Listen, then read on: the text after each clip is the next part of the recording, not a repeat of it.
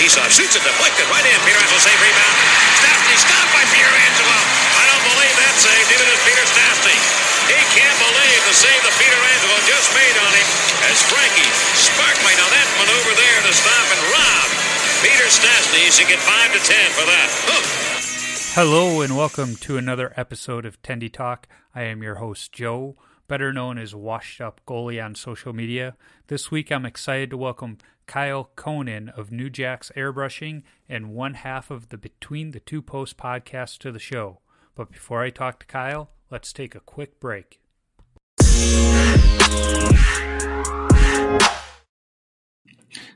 Hey everybody, Joe here for Anchor, the podcast provider. Here's all you really need to know. 1, it's free, and 2, Tendy Talk uses it. Anchor has features for your podcast like voicemail and listener support that's all available free through the Anchor app or through anchor.fm. There are creation tools that allow you to record and edit your episodes easily from your phone or computer. Then Anchor does the hard work of distributing your episode through all the major podcast distributors. That is, after you've registered with them, of course. You can also make money for your podcast. I know I will try and do so that I can cover simple costs like website hosting. There's no minimum listenership required for you to start earning, so you can start right away. Download the Anchor app or go to anchor.fm to get started. And now, back to the show. Kyle, thanks for joining me. For those listening, I got Kyle Conan joining me. He's with New Jack's Airbrushing, but he's also one of the two fellas on the Between Two Posts podcast as well. So thanks for joining me today. I appreciate it. Yeah, happy to be here. Always nice to mix in some more goalie talk. Yeah, you know, it was interesting when I first started thinking about a podcast. So it was really because there weren't any real goalie-specific podcasts out there. And then all of a sudden, In Goal Magazine had a podcast. And then Mike McKenna had his 6 Degrees podcast. And then you guys came out with yours. And I was sitting there going, well, is there room for another goalie podcast or not? And as I started talking to people, obviously the feeling amongst goalies is, yes, we want more. Oh, yeah. So here we are. So I want to dig into a little bit of your background. You know, from everything I've been able to find and from listening to your podcast, you know, you're a kid from Rhode Island. How did you discover the great game of hockey, and why did you choose to put the pads on? Yeah, so I mean, I definitely have a little more untraditional path. I actually started playing hockey when I was in Florida. So we ended up moving to Rhode Island later on, and then I think that got marked down as like where I was from on everything. But okay. So I kind of grew up in Florida for the most part, right around the Lightning. So we went to those games, and the nice part was at that time they weren't super big yet, so you could get tickets for like $10 a piece, and it would come with like a hot dog and a Coke. So we would go to the games, and I just fell in love with hockey like right there. They, you know, I couldn't exactly tell you what it was about goaltending, but I went straight into being a goalie. I know a lot of guys start out as a player, but I just, from day one, I was a goalie, so never left. Yeah. So being from Florida, I'm going to guess you probably played some baseball. Were you a catcher too? Because I know that was my thing. Something about the equipment. I loved it. And so when I played baseball before I started hockey, I was the catcher. And then when hockey came around, I was like, well, they have something to cover my face too. Let me see that. Yeah, no, a little bit like, you know, T-ball when I was probably 6 or something. But I really, as soon as I kind of got older, like around 8, like all I wanted to do 24/7 was just hockey, whether it was street hockey and roller hockey is actually pretty big in Florida. So got into that, but I literally, no matter what season it was hockey season. How hard was it to find ice time down in Florida in those days? I know they've got a few more rinks now, but I can't imagine there were too many of them.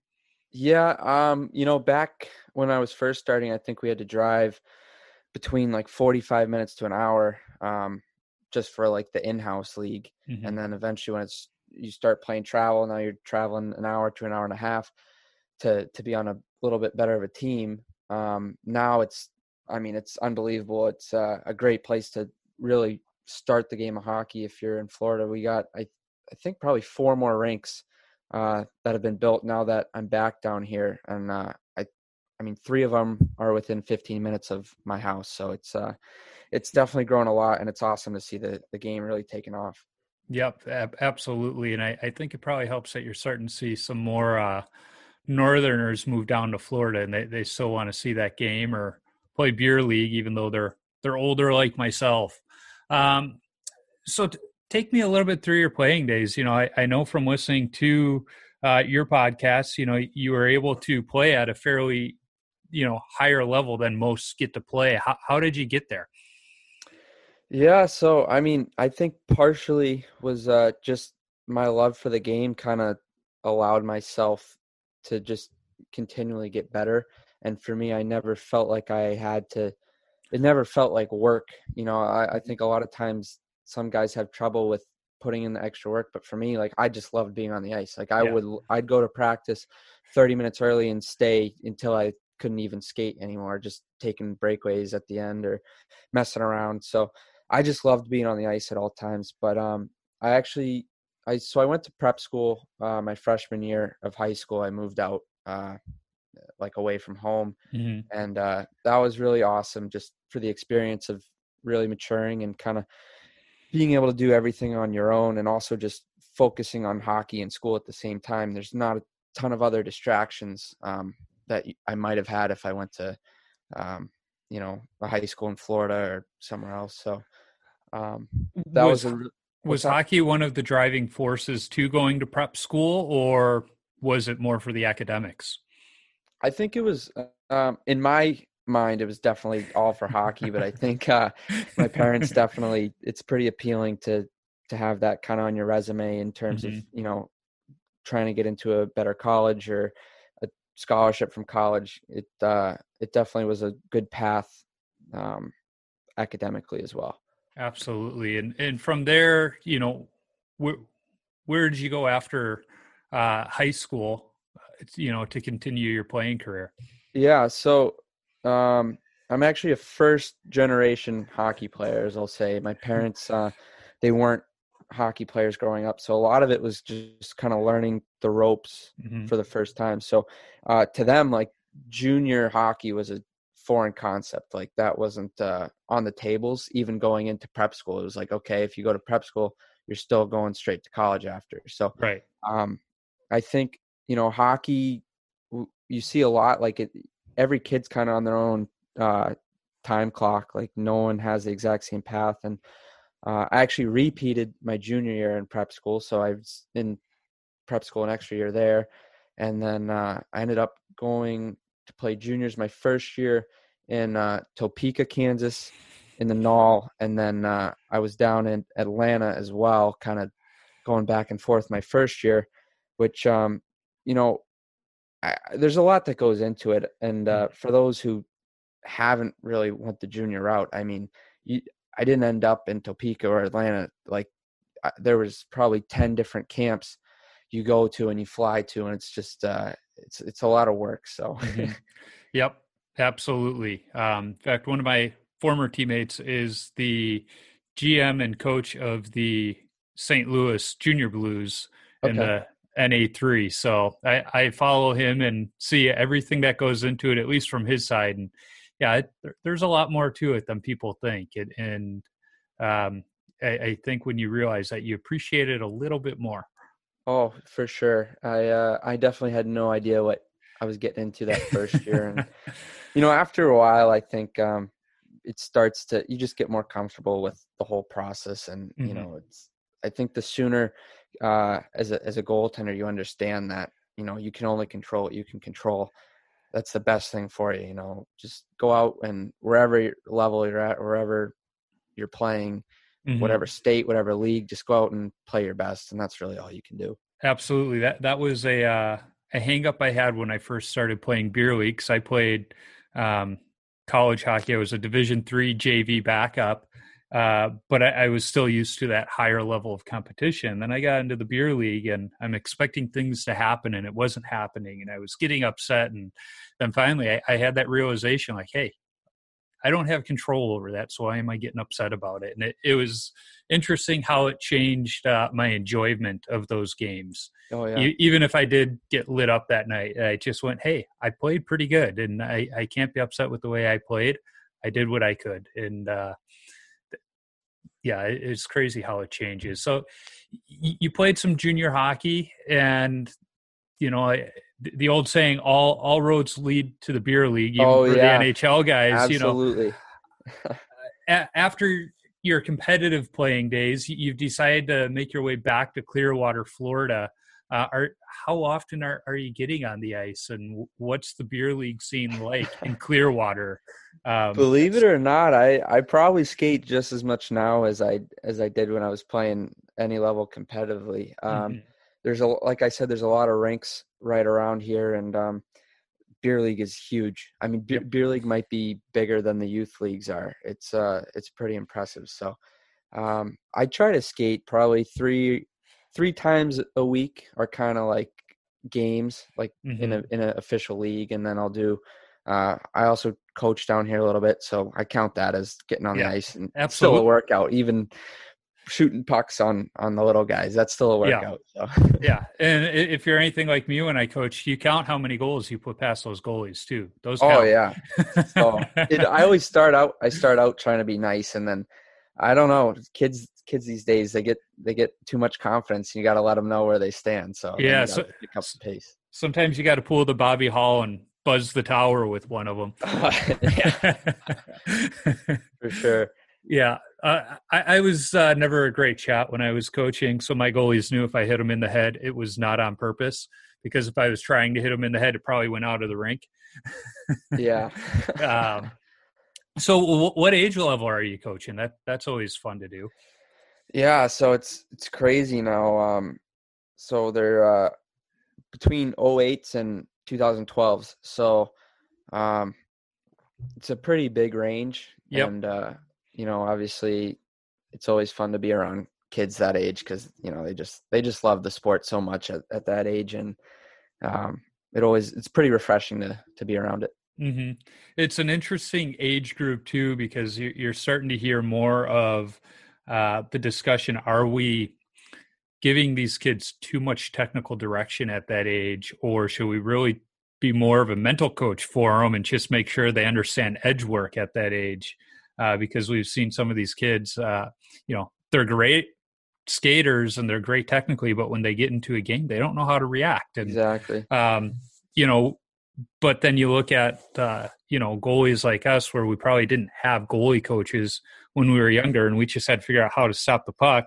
And you're starting to see with a lot of these Russian goalies, they don't have the goalie coaches at the younger ages, so they figure it out. And then when they get to kind of that middle school age, then they get the technical side of it. It goes, oh, okay, that's how it works out. So I've had fun working with younger goalies, going in with that thought process. Even before it was being discussed, I just thought, hey, these kids got about a 10-second attention span. I don't want to give them too much. I think that's worked out.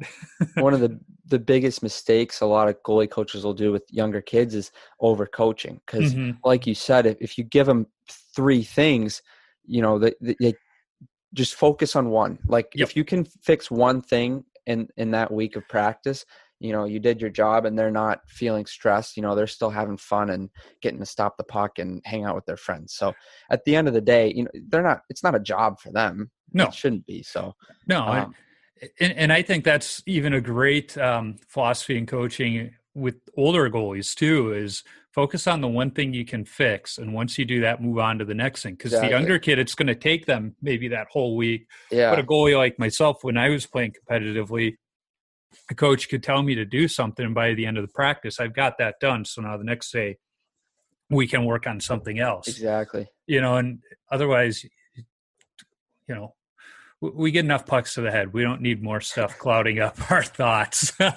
Yeah. So somewhere along the way of you playing hockey, you discovered this talent that you're artistic.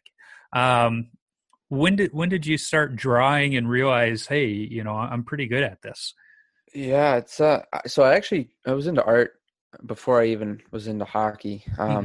Just in terms of doodling in class and, you know, doing arts and crafts on the side.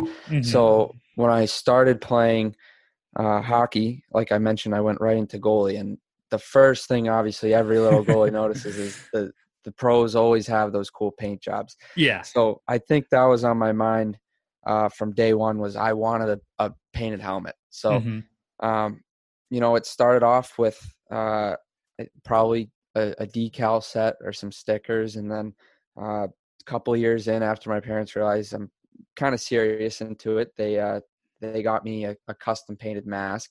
And then I remember the next season, I was like, all right, I'm ready for my next paint job. You know, I was probably 9 years old, and I'm like, okay, like, what's my paint job this year? And like, oh no, like that's your paint job for the next like 4 years. Yeah, until you get a new bucket. Yeah. Oh yeah, I'm like, you know, Lundqvist just got his second mask of the year. Where's mine? So yeah. I think I ended up like sanding it down myself and kind of trying to paint my own mask within a year of getting it custom painted, which they weren't too happy about. But, I was going to say, what did mom and dad think when they walked in the room and see you taking the sanding pad to your mask? Well, I think there was definitely some back and forth going into it, and I don't think they ever budged. And then eventually they're just like, you know what, it's your helmet. If you really want to do it, then go ahead. But we're not getting it redone. So that was they made sure I knew that. And you know, the first one, I was pretty happy. Like they went out. I got like a little starter airbrush kit, and I tried to do my own thing. And I mean, looking back, it's not too bad for my first time, but obviously there's been a lot of progress made. Yeah, well, just like the position, practice makes perfect. So, you know, learning how to prep a mask and properly finish it, how did you learn that, you know, at that young age?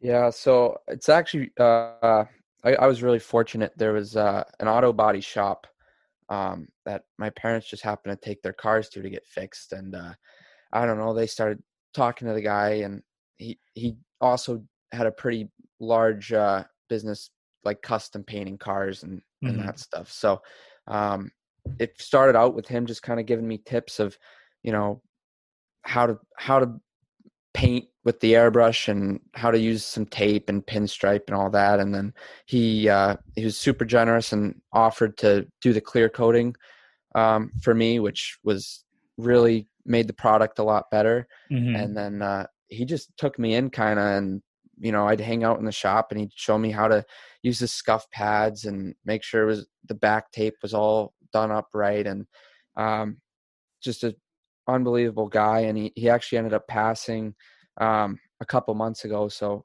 that was really sad to hear that news. Yeah. But I mean, really, he's a really large part of everything that I have now today. It's he really made a big difference. That's awesome. I think it's one of those things, not just in, you know, painting masks or even hockey. It's, you know, when there's somebody willing to help you like that, you know, kids have to realize that it's important to understand how special that is, because not everybody's willing to take that time and take people under their wings. And it's really neat when people do. Oh, absolutely. Like I said, I would have no idea where to start with half of that stuff. So, and you know, he never asked for a dime. He just enjoyed to kind of help people out, and that was just who he was. So, well, he saw somebody that was interested, and you were going to listen. Yeah. As you've learned the craft of painting goalie masks, what's been the most difficult thing to master, or even just figure out along the way? Oh, man, that's a tough one, because I think really for me, it's kind of just a personal challenge of always trying to kind of push the boundaries of where the style is going in them. And, you know, the basics of airbrushing, you kind of get down after a few years. And now, like, I don't know, maybe every year I'll kind of add a new little tool to the toolbox of different ways to paint. But for the most part, I'd say the biggest kind of everyday challenge is when you're painting, 50 or 60 masks a summer, you have to continually think of new. You don't want them to all look the exact same. So you're trying to tweak some things, and it's hard because, so for example, when I'll do a school order, if they'll send you 4 to 6 helmets with the men's and the women's team, they all have the exact same colors, logos. It's like, that's a challenge to really try to make them look different. When you get a school order like that, how much input does the goalie have on it, or does the school just say, do your thing? So the goalies actually have a pretty big input. They, I'd say they pretty much run the show. It's typically pretty similar to any other mask order. They'll come in, say what they want, we design it, and then the only kind of headache that comes into it is the school has to approve it. Some schools are better than others, but there's a couple out there that you're going to have to go through 3 or 4 versions of the design before it finally gets approved. So yeah. Now you mentioned something about the style of the designs, and I had this discussion with Todd Miska a number of years ago, the mask painter for Kippersoff and Eddie Balfour, and those are probably the 2 biggest, most recognizable masks he's done. But we were talking about a lot of newer masks today. They have so much going on that if you're sitting in the stands, you can't really tell what's on there. And when you go back to the 80s and the 90s, there was this clean look to masks. Yeah. What are your thoughts and feelings on, the simple, clean look versus, I'll call it the Dave Art look, where there's so much going on, where it's a beautiful piece of art, but you have to be on top of it, or kind of what you're starting to see now, where it's, I think, a nice balance where you can tell what the design is from the stands, but there's some hidden Easter eggs when you're up close. Yeah. So which one of those styles would you say is your favorite? Not from a painting standpoint, but from a viewing standpoint. Yeah, it's tough. Obviously, I know a lot of people do like the classic, and they think the newer stuff is cluttered, but a big thing I'm seeing is obviously the game is so much different from back in the day, where maybe the only time you would have seen that mask is from the stands. Mm-hmm. Where now, we have the cameras you get the close up of Vasilevsky staring down at the face-off, and you can really see all the detail that's in his mask and all those hidden elements. So I do think, you got to have a readable design from the stands and a distance, and it can't be completely cluttered. But I do really love some of the new techniques too that have been introduced, and having those hidden elements and really making it yours.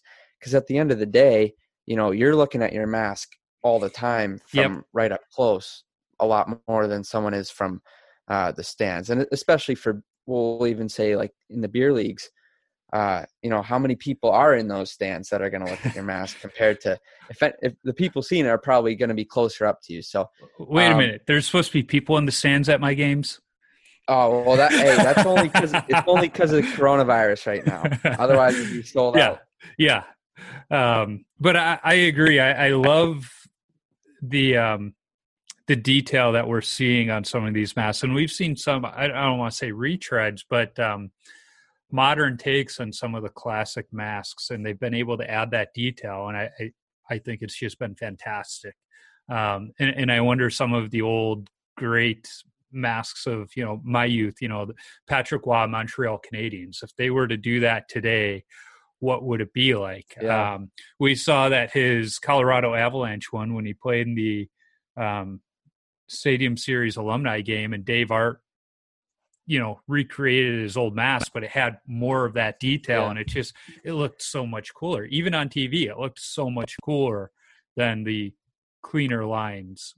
Yeah, so I think that's honestly probably been my favorite style, if we'll kind of categorize it, is like you mentioned, the new take on those classic designs. I know if you look at Brodeur from his early career to his last year with the Devils, he has the same design, but the way that airbrushing has just completely changed on goalie masks. I mean, it's just so much more dimensional, and there's shadowing and shading and little details. So to me, it's really cool to see those classic designs with a new spin on them. Yep. I wholeheartedly agree. I even look at the masks I had in high school and college, and I think if it were painted today, how much cooler would they look? And I thought they were pretty cool back in the day, and I still think they're cool, but that's for sentimental reasons. When a goalie comes to you to get a mask painted, what do you wish they knew more about for the whole process to maybe make life a little bit easier on you? Obviously, I'd say there's two kinds of people that come to get a mask painted. It's someone who knows exactly what they want, like centimeter for centimeter, how the mask is going to lay out, and then someone who has absolutely no idea where we're even going to begin to paint this mask. Mm-hmm. And I think both have their challenges. So for the people who aren't super particular, I think just kind of having a better understanding of, other designs to reference, and that I personally prefer those to kind of have a little bit more artistic freedom. And if they can just kind of guide me a little bit, then maybe we can take it over from there and get them what they're looking for. And then for the people who are super specific, just understanding that every mask is going to be a little bit different, whether it's, the model you bought might have a clip somewhere where you want to put someone's face. And it's like, we got to have a little bit of movement to change it up and make it look right the best we can. It's funny you say that, because I saw a great mask this week where it was paying tribute to an older beer league goalie. It was paying tribute to his favorite goalies, and Eddie Belfour was on the side of one, but almost all of his great iconic original Eagle mask was missing because it fell right over an ear hole. And I'm going, just move it that much and you get the best part of that image. Exactly. It was like, but you saying that led me into the next question I wanted to ask is, there's so many different mask models out there. What's your favorite one to work with for those reasons, whether it be ear hole placements, clip placements, stuff like that? There's got to be one that either you love to work with or one that you're just like, not one of these again. Yeah. So I think a lot of the bigger companies are pretty similar in terms of the space you're going to have to paint. Mm-hmm. I think the bigger headache tends to come in the prep side when you have to take them apart and back tape, and some companies don't have removable padding. In terms of a stock mask, the Bauers, Enemies, or the Profiles are really good. Obviously, I don't know if you've seen them up close, but all the padding screws out, so it's super easy to disassemble. You just pop off all the screws, padding comes right out, you back tape it, give it a sand, base coat, and you're ready to airbrush. Whereas, CCM masks, the padding doesn't come out. So those are a headache. You got to really tape around all the padding and tape over some of the screws that don't come out. And you always have to worry about if you get paint or sand dust in there, it's hard to get the screws back in. So I think the prep side has more of a factor from my standpoint of the painting process. Because when a goalie reaches out to you and they tell you what kind of mask they have, does that factor into possibly the costs you quote them because of the prep time? Man, I don't not directly, maybe subconsciously in the back of my head, I'm like, oh man, I'll maybe quote a little bit higher, but it's not like a specific markup if you have CCM or something like that. Yep. If you're like me coming in with a Bauer mask, you're going, it's going to just take a few minutes. Yeah. Well, I will say, I'm obviously a little bit Vaughn biased, but absolutely, Pro's Choice does a phenomenal job, and it's always nice getting those because he'll send them with no padding, no screw, like completely disassembled and already prepped. So nice. It's basically as soon as I get it, I can just start base coating. Those are always a dream. Yeah. I can imagine it's like getting a car in the body shop that is all ready to go. Yeah. Now you mentioned that connection with Vaughn. How did that start up? So I was actually, I think I was talking with Ev about it the other day. I was pretty young when I first met them, and then in high school, I just kind of always kept in touch. And I interned with them one summer.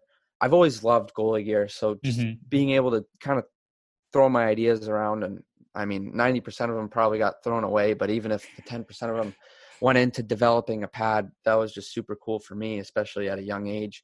And then in high school, for my senior capstone project, I did a little collaboration with them in designing a goalie pad. So I've always kind of loved that side of it, and made friends with Everett and Scotty Hughes there. So it's like I said, kind of it all revolves around, I just love the game of hockey, and whether it's painting, playing, or doing something with gear, I just it's something I want to be around. I hear you there. So, I'm a Vaughn guy too, although I've been wearing the same set for 20 years now. That's the quality right there. Exactly. And it's funny you say that because it was about 2-3 years ago. I was at the Let's Play Hockey Expo visiting the Vaughn booth with my boy, and he was trying on Goldberg's pads from the movie, and Mike Vaughn sitting there with Andy Moog. And I was looking at the newest set they had at the time, and Moog's going, "Oh, I bet you want a pair. I bet you want that set." And I said, "I do, but I got this old set I bought back in 1999. That just, it's in good condition." And Yeah. Moog's going, "Oh, you don't want to be saying that in front of Mike." And Mike was sitting there smiling. He goes, "No, that's what I like to hear. I like to hear the quality of our stuff, so that it holds up." For those who don't know Mike, I think the simplest way to put it, whether it's good or bad, is he's not as much as a businessman as he is just a fan of his own product. Like I don't think he doesn't care if he makes less money because his pad lasts 20 years. He wants to build the best product there is. And, obviously there's always going to be a couple bumps in the road and more headaches that come along with trying to keep up with the demand of what it takes to build that in today's age and still be competitive price wise. But, at the end of the day, I truly think Vaughn pads quality is just above and beyond anything else. If you ask me, because I go to the Expo every year just to look at the goalie equipment and see what's new, and year after year, Vaughn and Brian's, their quality stays top notch. Absolutely. And everybody else's, it just feels like has gone down. Some a lot more than others, but Vaughn, those two, and I think part of it is they're still handmade here in North America, and there's something to that. There's pride in the work that the folks at those plants put in, and that they take pride in it, and that's the biggest thing. So the question with Vaughn equipment for me then is, what's been your favorite set that you've had from them over the years? Oh, wow.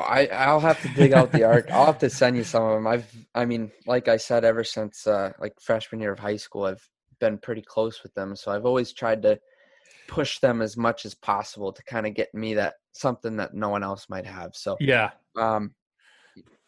I wear more of a stock pad now. Actually, I love the new stuff, but at first I was super picky, and my favorite goalie was always Jonathan Quick. So I wanted all those specs done on the pads, which for them is probably a nightmare to build. But one of my favorite sets was my freshman year. I got a set of the V4 7600s with the V2 leg channel. Okay. But then I swapped out all the leather straps for the Velcro, which was before even other companies had started doing Velcro. I think that was just something I was always trying to think, like, Brian's always did it, but this was before Bauer and CCM and all them had done it, and Vaughn obviously. So, I was trying to think of all the ways I could just make the pad lighter, and fortunately they kind of gave in, and we got a full Velcro setup on a V4 pad when it was just coming out, and that was pretty sweet. And then I did a custom graphic with the 3 tiers on a vintage pad. So the below the knee rolls was black, the knee rolls were all white, and then the top was orange. Okay. So they were pretty flashy. One of my buddies at Devonair Goaltending up here in Minnesota had a Richter tribute set. Oh yeah, last year. I saw those. Oh, they're just a gorgeous looking Absolutely. set. Yeah, I like that Vaughn is dipping their toe in the custom side of things, but they're not going full on Brian's where you can get whatever you want. They want it to still kind of have that Vaughn touch. I like that. And if I ever get a new set, I've got in mind what I want to do to kind of have that retro look to it still. I might even ask for the two straps that go under my skate just so that I feel like it's the old pad that I'm still using. I was at a skate. I showed up to a beer league game last summer early, and the high school team that was practicing needed a goalie. So their coach said, "Hey, you want to come out and get a few extra shots?" And so I said, "Yeah, sure." So I put the stuff on, and between drills, the other goalie's standing next to me, and he kind of looks behind at the back of my pads. He goes, "What are all those leather straps for? And why do you have 2 going under your skate?" Yeah. And I'm, and that's when I realized my pads were older than every kid on the ice. Yeah. So then I had a little fun with it, and we were scrimmaging, and I stacked the pads on a 2-on-1 and stopped the kid, and the puck came right out to him. He could have easily put it in, but he just stops and he looks at his coach. He's like, "I've never seen that before." He's like, how do I react to that? And it's like, well, you take the puck and you put it in the net. You don't stop. But it was just funny. They don't even know what to do when you throw that at them. Yeah, they hadn't seen that before. It was kind of funny. I was hoping I could have gotten a good quick shot on the ice, and I could have broke out the old skate save by showing the back end of the leg. But that didn't happen that day. So, as I mentioned when we started, you're also on the Between Two Posts podcast with Everett. How did you guys come up with that idea for the podcast, and how did you guys convince Vaughn to, kind of be the sponsor of the show, or at least put their name on it? Yeah. So, I think Ev kind of did most of the groundwork for that. It was probably a year in the making of. He's always kind of said, "Oh, it'd be cool to do a goalie podcast," and obviously we were both pretty busy with our own stuff. And Ev actually runs most of the social media and any promotional video or product release kind of stuff. He's behind. So I think it was just kind of an idea to kind of bring another element to Vaughn hockey. Obviously there's more exactly. It's just a cool little content piece, and I think it's something a little different that some of the bigger companies don't really have the time to do, and it's just kind of a little show we got going. We can talk to some Vaughn goalies that are in the NHL and just kind of talk some hockey, talk some life, and it's been a lot of fun, and hopefully the listeners like it. Yeah, well, I've enjoyed it. That's for sure. It's also fun just to hear the different stories from the road that the goalies have been sharing, because when the competitive playing days are over, that's what you miss. It's not so much the game and the final score. It's the time in the locker room. It's the different hijinks with the teammates. That's what you miss, and I think that's why, compared to any other sport, hockey has the beer league. Baseball, you get the softball league, but hockey's just a different beast. And I think it's because we're able to keep that going in some little way. Yeah, I think you nailed it on the head with that. It's just, the best times, I think, from anyone you ask, whether they played, high school hockey or in the NHL. I mean, your favorite parts probably around the guys in the room or girls in the room. If you're a female out there, obviously trying to grow that side of the game.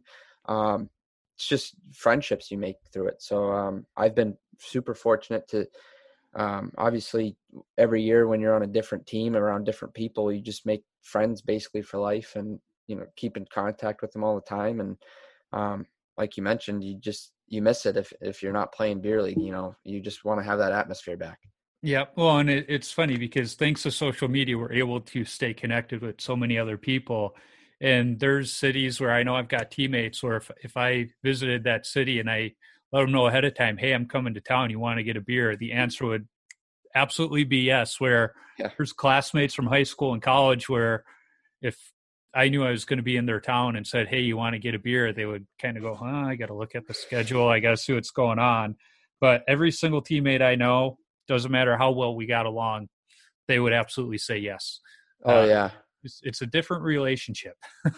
Absolutely. And it's pretty interesting because I was actually just driving through from North Carolina back to Florida over the holiday weekend. So I went through Atlanta. So I texted my billets. I said, hey guys, just be passing through, and ended up staying there for like 2 days, just hanging out. And they have 2 boys, so seeing them again, and it just brought back all the memories. And they said like we all just picked up right where we left off. It was like I went home for the weekend and came right back, but it had been a couple of years. So the relationships you make through hockey are unlike anything else. Yeah. Now, before I forget to ask, I got to bring it up because on more than one podcast now, the city of Fort Myers has come up. And I've been to Fort Myers, and a certain establishment there keeps coming up. The Lani Kai, the infamous Lani Kai. And I have been there, and it's an interesting place. I wholeheartedly agree, but there are better places in Fort Myers. What is it about that place that people just love? So here's what I think. I've never been there. Okay. So this is Ev has a passion for it. Cam Johnson obviously loves it. He's brought it up multiple times. A couple other guys who have been down there. I don't remember who else was there, but almost anyone who has been to Fort Myers seems to bring it up. From what I've heard it is financially friendly to your wallet. So I think it's more so for the guys who are looking to just not spend a lot of money and have a good Florida experience there. So I'm not a fan of. I'm a little more. I'd prefer a little nicer place, a little higher end, even if it means paying a little bit more for the drinks. Yeah. Well, if you ever do go to Fort Myers, just go a little further south on the island to the Junkanoo. It's right on the beach, and it's great. I've been to Fort Myers quite a bit, and like I said, I've never been to the Lani Kai. So yes, there's plenty of other places to go and plenty of beautiful places there. So, I'll have to check it out one day, I guess, and see what it's like in person. We were there once, and it was last spring. We went with friends that have a place down there, and they even said the Lani Kai's nothing special, but it has a great view at sunset from their restaurant bar at the top. So that was really the only reason we went up there, was to watch the sunset. And then it was a quick jaunt over to the airport to catch our flight home. Yeah. But had it not been for that, we probably would have bypassed it. Yeah. Now, one of the things I'm trying to do with every episode is I have a list of about 10 rapid fire questions I like to ask people, just to kind of get their thoughts on some of the fun parts of the game. So the first one is the craziest coaching moment you've had from your playing days. It could be a coach going crazy on the bench, a la Mike Keenan throwing sticks on the ice, to something in the locker room. What's the craziest thing you've witnessed? This could go on for hours. I probably have one for each team. Honestly, I might have to give a couple here. I mean, one that comes to mind is my last year of junior. I had a coach who would not accept losing at all. Like, he expected us to go undefeated in the season, and we had a very good team. I think up to Thanksgiving break, we hadn't lost, and we were playing the day before Thanksgiving. I had a flight booked. I have family in Minnesota. My grandparents live there. So I had a flight booked to Minnesota the next morning, and we're playing. And it's 1-1 going into the third period. And so we're in the locker room, and he comes in, he kicks like the garbage can, starts throwing all the sticks, and he tells us that if we don't win this game, he's canceling our Thanksgiving break. No one's leaving. We're going to bag skate at like the whole day on Thanksgiving Day. So obviously, like, it was just nuts. Like, I don't know if people responded well, but I mean, at that point for me, the only thing going through my head was like, I'm going on the flight either way. I don't see grandma and grandpa. If I give up 5 goals in the third period and we end up losing, I don't care. I'm still going on the flight. You're not canceling Thanksgiving. We ended up, it actually went to OT. So then he comes in again in between, does kind of the same thing. We ended up fortunately winning. Cause I don't know. I don't know if I would have been kicked off the team or what. Cause like I said, I was going on the flight.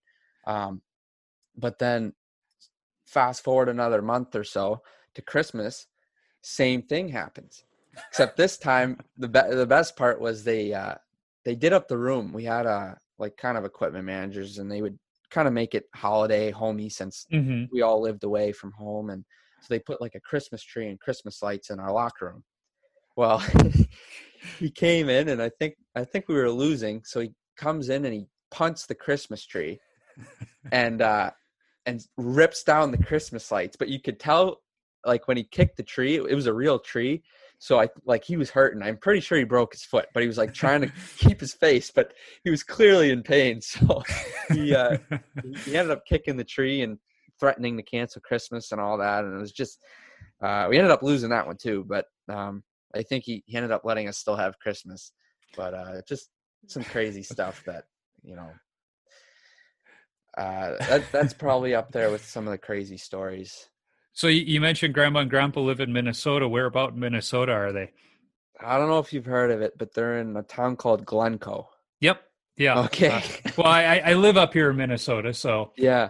Yes, I've heard of it. It's a little more rural than. It's very rural. Yes. Yeah. Yes. It's out there. But my brother actually played high school hockey in Eden Prairie. Okay. For a year. So good program there. Yeah, pretty familiar with some of Minnesota. Not all of it, but it's definitely a great hockey state. Just a little too cold for my liking. Oh, it's not that bad half the year. Well, the summers are beautiful. Yes. I love the lake days there. Yeah, we've really looked out this year that we've had a great summer considering COVID. We spent a little bit more time at my in-laws' cabin up in northern Minnesota this year. But if you can believe it, I'm starting to notice some of the leaves are already changing. Oh yeah, I'm not surprised. It's getting there. Well, this is a little early, but a lot of people are going, I hope we're in for a long fall and not an early winter. Yeah. But an early winter would just be on par for 2020. Oh yeah. But if it gets cold sooner, that just means more outdoor skating. Exactly. We have a pond at the end of the road we go to, and my wife and I are talking about possibly doing a backyard rink this year too. So we'll see. There you go. Yeah. We'll see. I actually have a landscaper coming over in the next 2 weeks to do some grading to make sure the yard is nice and flat if needed. Yeah, that's awesome. So your favorite goalie mask of all time, what's been the favorite one that you've seen, worn, painted? Oh man, hit me with some hard ones. So, I mean, personally, like I said, I'm probably a little biased. I've always loved Jonathan Quick, so I think his original one that Eye Candy Air did, kind of circa 2010 to 2017-ish. It stayed pretty consistent. I really loved that one. It just really sharp, clean, and went with the design, the team logos and design. I appreciate that he's also stuck with the same design. You see some of these goalies getting a new mask 2-3 times a year and the design completely changes. Yeah. But he's kept it pretty steady. It's tough for me it's really hard for me to take sides kind of on anything airbrushing. But, I think I did like when Brodeur had the same design from his NHL debut to the day he retired, which is just cool to me. You have, it's custom and you get to choose what you want, but it's also recognizable. Like you have like your design. So, but he found ways to update it and add detail to it. So, but I completely understand, like a guy like Lundqvist, it's got to be hard to stay with something when you're in a place like New York and you're getting 6 designs a year, and maybe you want to just keep switching up. It's fun. Yeah. So, well, it's funny. Lundqvist has had so many really awesome masks, but at the end of the day, he's had that Lady Liberty kind of crown at the top, and then you look at the last great Ranger goalie, Mike Richter. He wore a combo for a while, and then he went to that great Chevrolet mask with the iconic paint job that he just never changed. Exactly. So they went from one extreme to the other, of a guy that never changed it to a guy that changes it about as often as he changes his suits. Well, I think the new trend is probably going to be a lot more changing and just a new design every year. Yeah, there's not too many guys left who are sticking with like a consistent. I guess Vasilevsky's kind of stuck with a consistent look.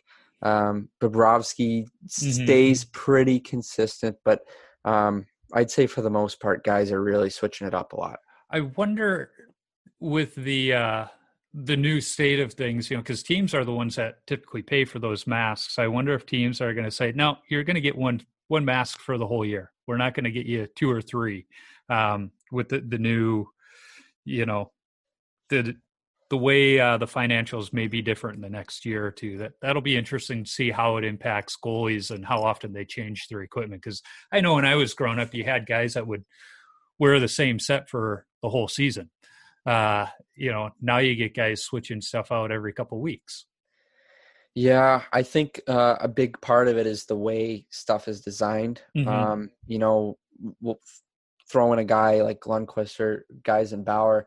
The way the pad is designed to perform is kind of that out of the box construction. Like once it starts to soften up and break down, those guys want a new one right away. So I think in terms of pads, I don't think they're going to really limit it, because at the end of the day, if you're paying a guy $10 million to play goal, you want him to play his best. If that means buying him another set of pads for a couple grand, I think you're going to do it. So for sure. So this one, I kind of smile as I'm about to ask the question, because I've heard you guys talk about different rinks on your podcast. What's been your favorite rink to play at? I've been pretty fortunate. I've gotten to skate at Amalie Arena in Tampa a couple times. So that ice is unbelievable, and it's just a really cool place to play. So I don't know if that counts. Absolutely. But I've always loved that. In terms of prep school days, there's always some beautiful rinks. It's crazy to see what these high schools have for a budget. I mean, some of them are literally like NHL rinks in a high school. Yep. So, and completely like privately owned by the school. Like you can hop on the ice whenever you want. It's your ice. So that's been pretty sweet. I feel like you remember the bad ones more than the good ones. Yeah. At the same time, though, some of those bad ones were some of the favorites to skate at because of the character. I remember there was a rink. I grew up in Chicago, and there was a place on the south side, St. Spectrum.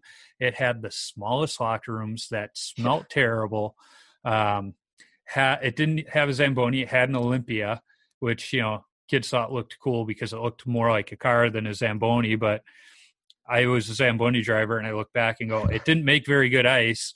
It was just kind of a crap hole of an arena, but it was fun to play at because of that. And there was the one guy, Jose. He was the Zamboni driver. Everybody loved Jose, and you'd walk in and you wouldn't ask for a locker room key. You would just hold up number 1 or 2 for what locker, because he didn't speak English and none of us spoke Spanish, but we knew how to communicate, and he always had a smile on his face. You remember those bad ones more than the good ones sometimes. And whenever I think of the bad ones, that's the first one that comes to my mind. Yeah.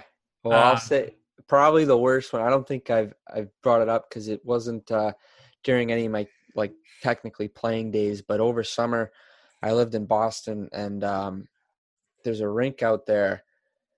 It's called Hockey Town. And if there's anyone out there listening who knows about Hockey Town, so there's no on 3/4 of the rink, there's no glass. It's because the rink is right up along the brick wall. Oh boy. So it's there's boards, and then it just goes to the brick wall, except there's probably about a foot space in between the boards and the wall. So what they did is they put an angled plywood from the boards to the brick wall, but not like straight up, like almost a 45-degree angle. It's like a pinball machine. So if the puck, you can't chip it because it hits the brick and comes like straight down. But yeah, if it did go up, it would bounce off, then hit the plywood and bounce out on the ice. You never knew where it was going. It was just, it's crazy. I remember one of the rinks I skated at when I was a squirt, still had chain link fence instead of glass, and that was an interesting thing to learn to play off of when you were a goalie. It's like, wait a minute. So yeah, there's some interesting rinks out there. Next question is, what's your favorite stick pattern model you've used over your playing career? So I've always stayed with a pretty consistent curve. I've liked the P31 that Bauer has. It's just like a mid twist, I think. Yeah. Warrior kind of use that one. Little more sauce to it.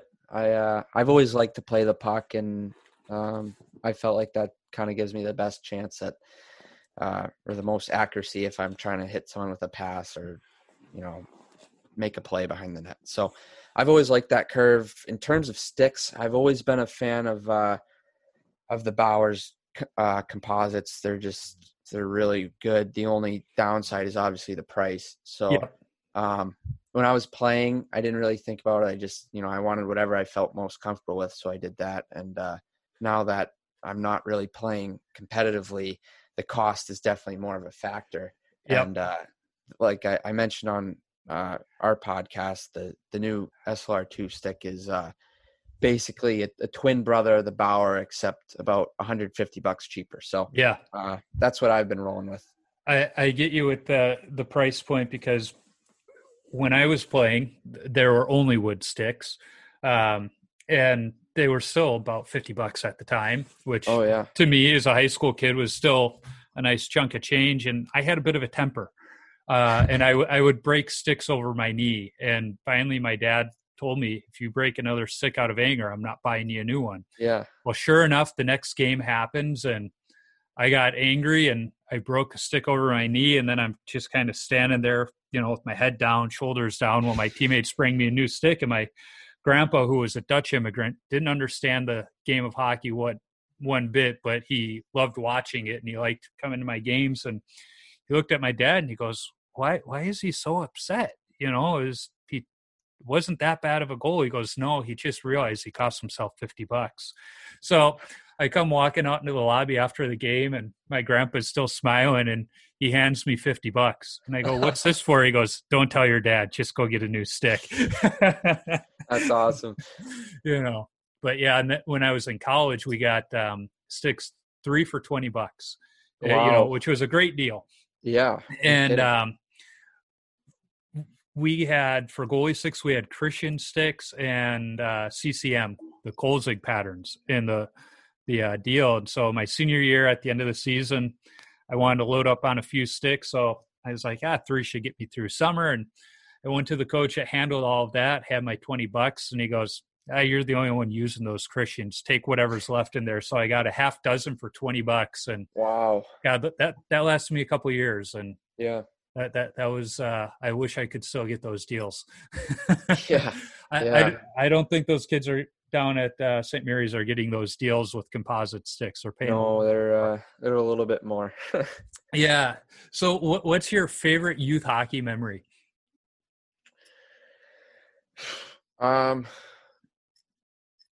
Probably either skating on the pond is obviously like I said, when my family was out there, we'd go visit them and over Christmas and skate out on the lakes. And that was just always unbelievable. You get the snowfall, and it's just it's a dream out there. There's really nothing better than that. So yep. probably just taking it back to the good old pond hockey days. I can't disagree there. I played in a tournament in January at a park here in the Twin Cities, and it was outdoors, and we had the snow falling, and it was Rockwellian, as they would say.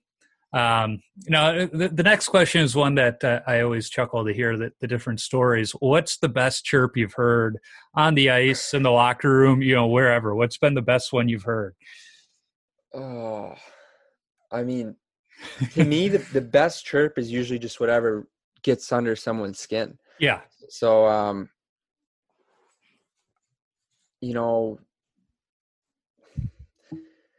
I don't know why, but for some reason, I've always had luck with just kind of saying completely just dumb stuff at guys, and they rattled. So to me, it's the more than like how good the chirp actually was. It's more how random it is and how it catches them off guard. I agree with that. I'm trying to think.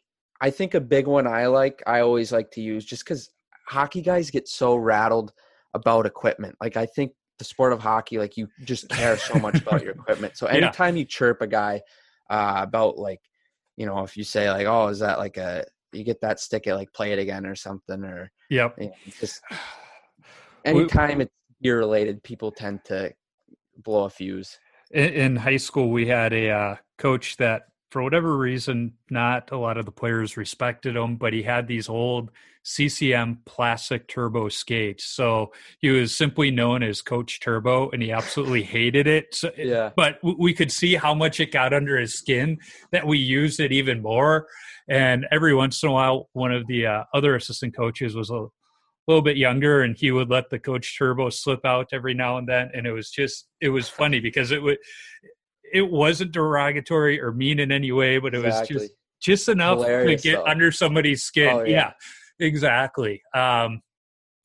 Next question. I only have a few more. Don't worry. Worst post-game beer you've had? It could be the situation. It could be the beer. It could be whatever. Let's see. So there's a beer league in when I lived in Rhode Island, I played in over summer, and they have some weird craft beer there that all the locals loved. It was like Green Hornet or something. I don't remember. It was green something. And it was the most disgusting tasting beer. And it they had it cold. They brought the coolers. They'd get it from I don't even know where you bought it, some brewery. They'd get it fresh. It wasn't it was expired or left in the sun all day. They took care of it. It was just the most disgusting, just a terrible beer. And they brought it every single week. That's what they had. It was brutal. That's funny. See, I'm kind of a craft beer guy. But I don't mind when my teammates bring the cheap stuff, but being a goalie, they don't charge me to play on my beer league team because I'm reliable. So I try to bring beer on a fairly regular basis. So I try and bring something a little more quality than the Coors Light or the Busch Light that they typically bring. And there's a few of my teammates where when they see I brought beer, they kind of smile and go, all right, we're going to have something good after the game. One beer I wish we could get here, but we can't, but you can in Florida, is the Key West Lager from Florida Beer Company. That's a great post game, even summer beer. It's a good one. There's a lot of really good kind of local lagers in Florida. I mean, I don't know what it is, maybe the water or something down here, but I found a lot of craft beers that are really good. Yep, absolutely. Every time my mom and dad, they're in North Carolina these days, but whenever they head down to Florida, my dad stocks up on that stuff and brings as much back as he can. So that's a good one. I wish they shipped it outside of the state. Now, my next question is somewhat of a polarizing one amongst goalies. When you tape your stick, is it heel to toe or toe to heel? I've always done heel to toe. I mean, I've never really gotten into, too much of the. I'm more concerned with the tape aesthetically looking good. I want the lines to be straight and it to look good that way. I don't really care if it's toe to heel or heel to toe. But absolutely. I think muscle memory wise, I just do heel to toe. Yeah, I think I start at the heel because if you're going to mess up the tape job, that's where it's going to be, and it's easier to take it off. Yeah. There's less to take off there than if you start the other way and then mess up, and it's like, crap, now I got to start over. Yeah. What's your favorite number to wear when you're playing? I'm probably pretty biased just on, I feel like whatever I play best in is my favorite number. So I was fortunate. I won in prep school. We won like the national championship when I was there, and I was number 30. So I've always liked that one a lot. And then obviously juniors, I had a lot of fun doing that, but I feel like I've worn so many numbers throughout the years, and especially in the junior age, like you don't usually get to ask what number they give it to you. They just give it to you. So I really like obviously 32 just because of quick. I wore more when I was younger. So that number means a lot to me, but I've never really felt like I need to have a certain number to, play good. Yeah, I'm with you. It's not like the number on the back is going to affect my game. It's just more of a, that's my number type of deal. Yeah, exactly. Yeah. Although I do hate when you get that number 1 on the back. It just, I know it's a goalie number from back in the day, and there was a reason goalies wore number 1 then, but that time has passed. I feel like I need something beefier on my back. And I've never loved that one, but like I said, in junior, they kind of hand you whatever. And one year I ended up getting number 1, which I think at first I hated, but I had a fun year, and I feel like that kind of makes it a little bit better on what I think of the number 1 now. But I will say, now that you kind of brought it up, like I love the fact that Vasilevsky and Carter Hart and those guys are really switching it up and kind of making it a little more exciting. Yeah, it is. You start and see these different numbers, and you're going, "What the heck?" And it's. I think it's just the new, way the game is going. That what we think is traditional, that they're just flipping it on the head and going, it doesn't have to be that way, and it can still be fun. Exactly. Yeah. So the last question I have is, I think a good one to ask too, is what's the best advice you have for young goaltenders? I think the biggest thing is compete and have fun, and those really go hand in hand. The more you compete, the more you're going to have fun. Obviously, anytime you make big saves, and if you're stressing over all the little things, it's probably the worst position you could ever play if you stress over the little things. I mean, you're going to end up just hating hockey with a passion. So really just kind of, especially at a younger age, relax, have fun, and try to make the big saves, and a big thing I see goalie coaching is our coach likes to do 2-on-0 drills sometimes. And our goalies they always just get so mad as soon as the drill starts and they get scored on. It's like, guys, like, this is the card we're dealt, where he's not going to change up the drill. We're going to do the drill. So just try to make some saves. They're supposed to score every single time they come down. So if you make one save in it, that's awesome. Just, work on it. Because guess what? In a game, if a 2-on-0 comes on you, you have to take it. There's not an option. So you might as well just have fun with it, and whatever the game throws at you, whether it's, some games are going to go better than others, obviously. Yep. Yeah, absolutely. Well, Kyle, thank you so much for your time. I appreciate it. It's been fun talking. And, where can folks find you on social media so they can keep following you? Yeah, so mainly on Instagram is where I post most of the stuff. It's Nujax Airbrush, so Nujax. And also online, I have a link in the bio too. So if people want to check it out, feel free. It's definitely a good time to get it painted before the season still. So and I'll definitely put links in the show notes, as well as to links to between two posts to get people listening there. Awesome. Yeah, so, thank you so much. Thank you.